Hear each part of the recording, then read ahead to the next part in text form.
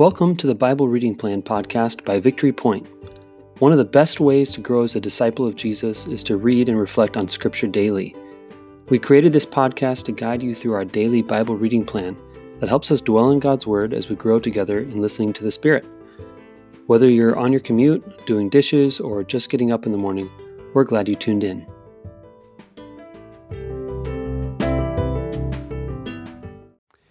Good morning and happy Wednesday. Good morning. Good morning, Dwight.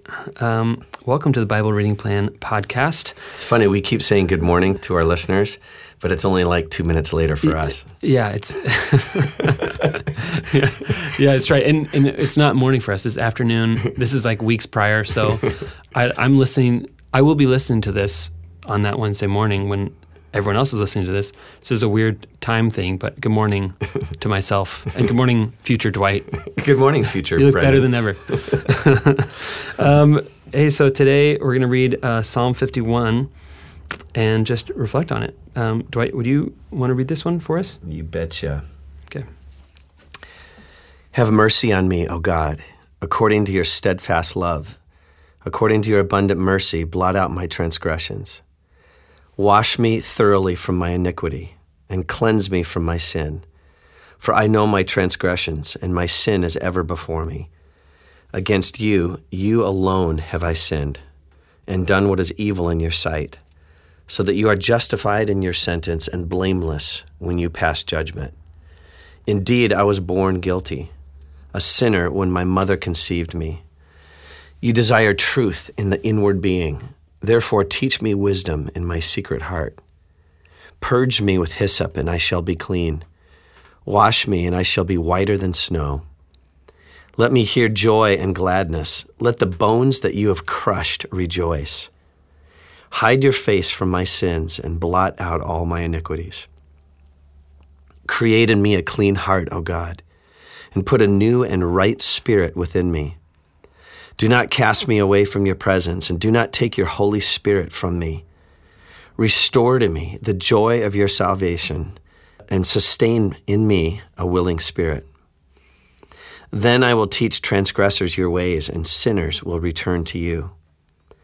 Deliver me from bloodshed, O God. O God of my salvation, and my tongue will sing aloud of your deliverance. O Lord, open my lips, and my mouth will declare your praise. For you have no delight in sacrifice. If I were to give a burnt offering, you would not be pleased. The sacrifice acceptable to God is a broken spirit, a broken and contrite heart. O God, you will not despise. Well, Brendan, what stands out to you in this passage? Well, first of all, this has been turned into a lot of great songs. And so I'm just immediately hearing the different song versions of this in my head. And sometimes just that's what I want, is just to soak in it, not think about it too much, but just let it kind of wash over me. So I thought about that. But one of the things I thought was the whole, verse 6, you desire truth in the inward being, therefore teach me wisdom in my secret heart. It seems like the writer of this psalm knows that what's needed is not necessarily sin management or I can't do that anymore. I just got to stop doing that. I just got to control my behavior more. But knows that it's a problem deep in his heart, deep within himself. He knows that there's something that needs to be fixed.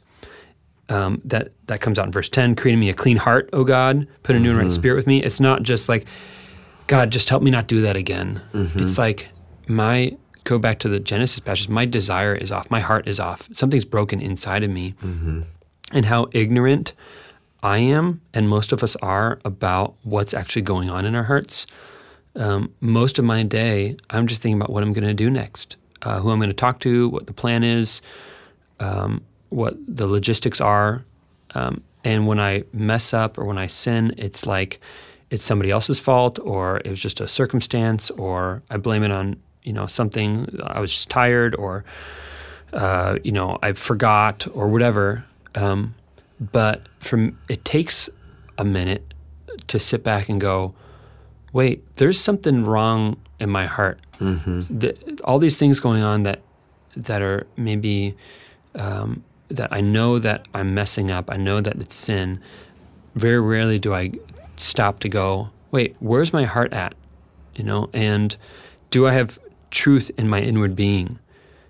God desires truth in my inward being and teach me wisdom in my secret heart. So the desire for my heart to be clean is kind of what's jumping out to me. Yeah. How about you? Well, often when I read this psalm, I think of the context that it was written in. That it was after David committed adultery with Bathsheba, and then put Bathsheba's husband Uriah on the front lines so that he would be intentionally killed, and tried to cover up the whole deal. And then the prophet Nathan confronts him and says, "You're the man."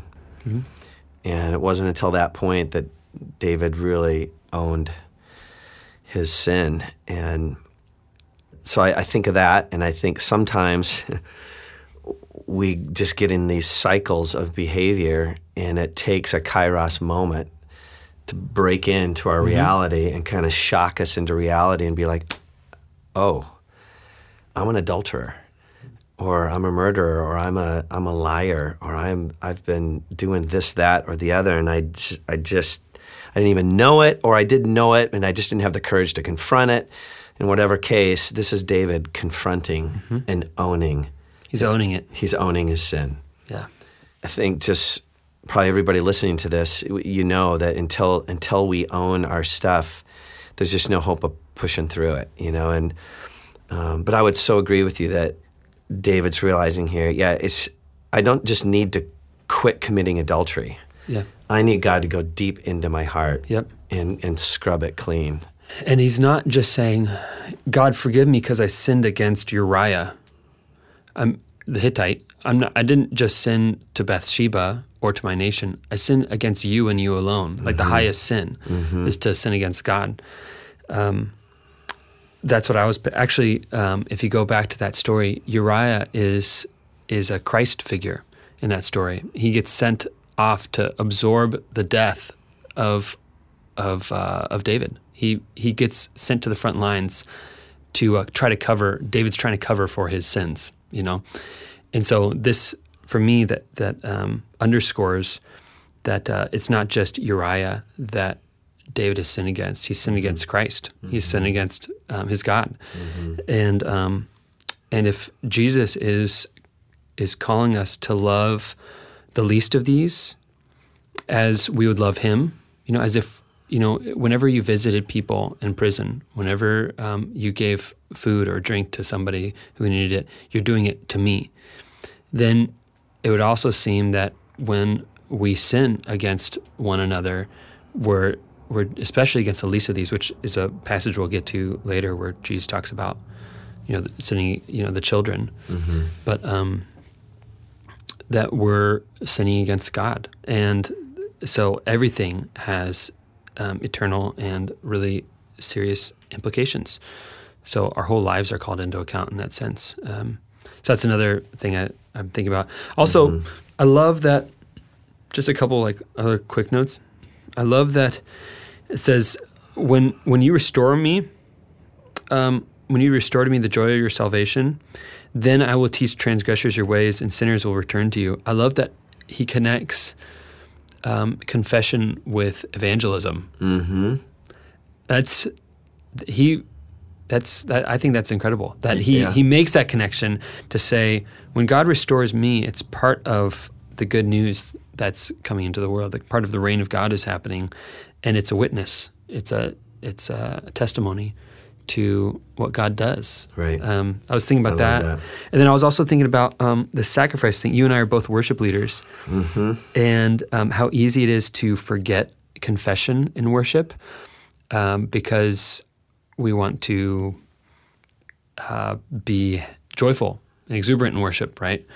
But the sacrifice that is acceptable to God is a broken spirit, a broken and contrite heart. Oh God, you will not despise. Right. And so it's a reminder to me, and I'm not talking about worship leading just in music, but as we gather for worship, how am I helping us to confront our sin How are we confronting our sin? How are we addressing?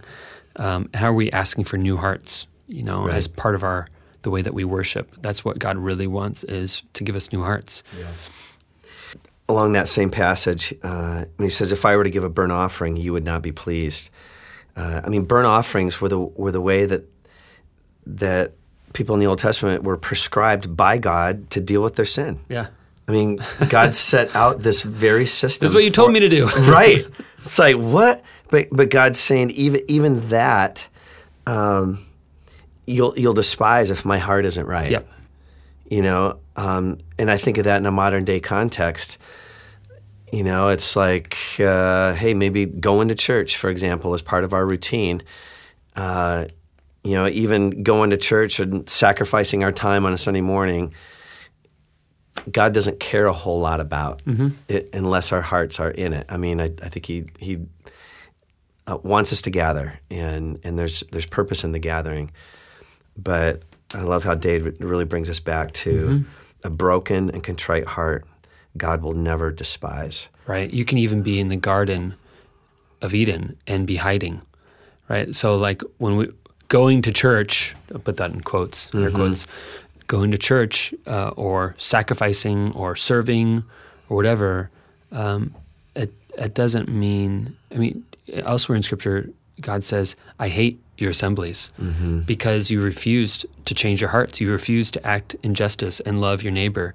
And until you get that right, it's meaningless to me.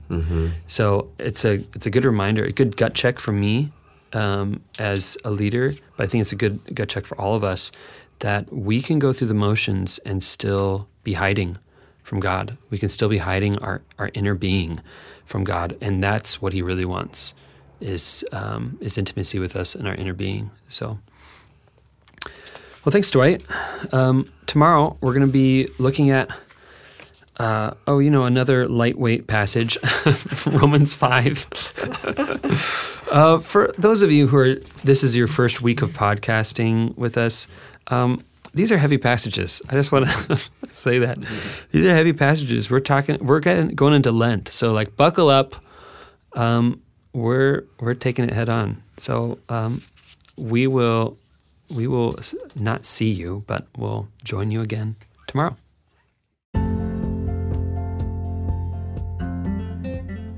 Thanks for listening to the Bible Reading Plan podcast. If you have any reflections on the scripture we just read, please click the link in the show notes to leave us a voice message. We'd love to hear from you. Let me send you on your way with a blessing. The Lord bless you and keep you. The Lord make His face to shine upon you and be gracious to you. The Lord lift up the light of His countenance upon you and give you His peace.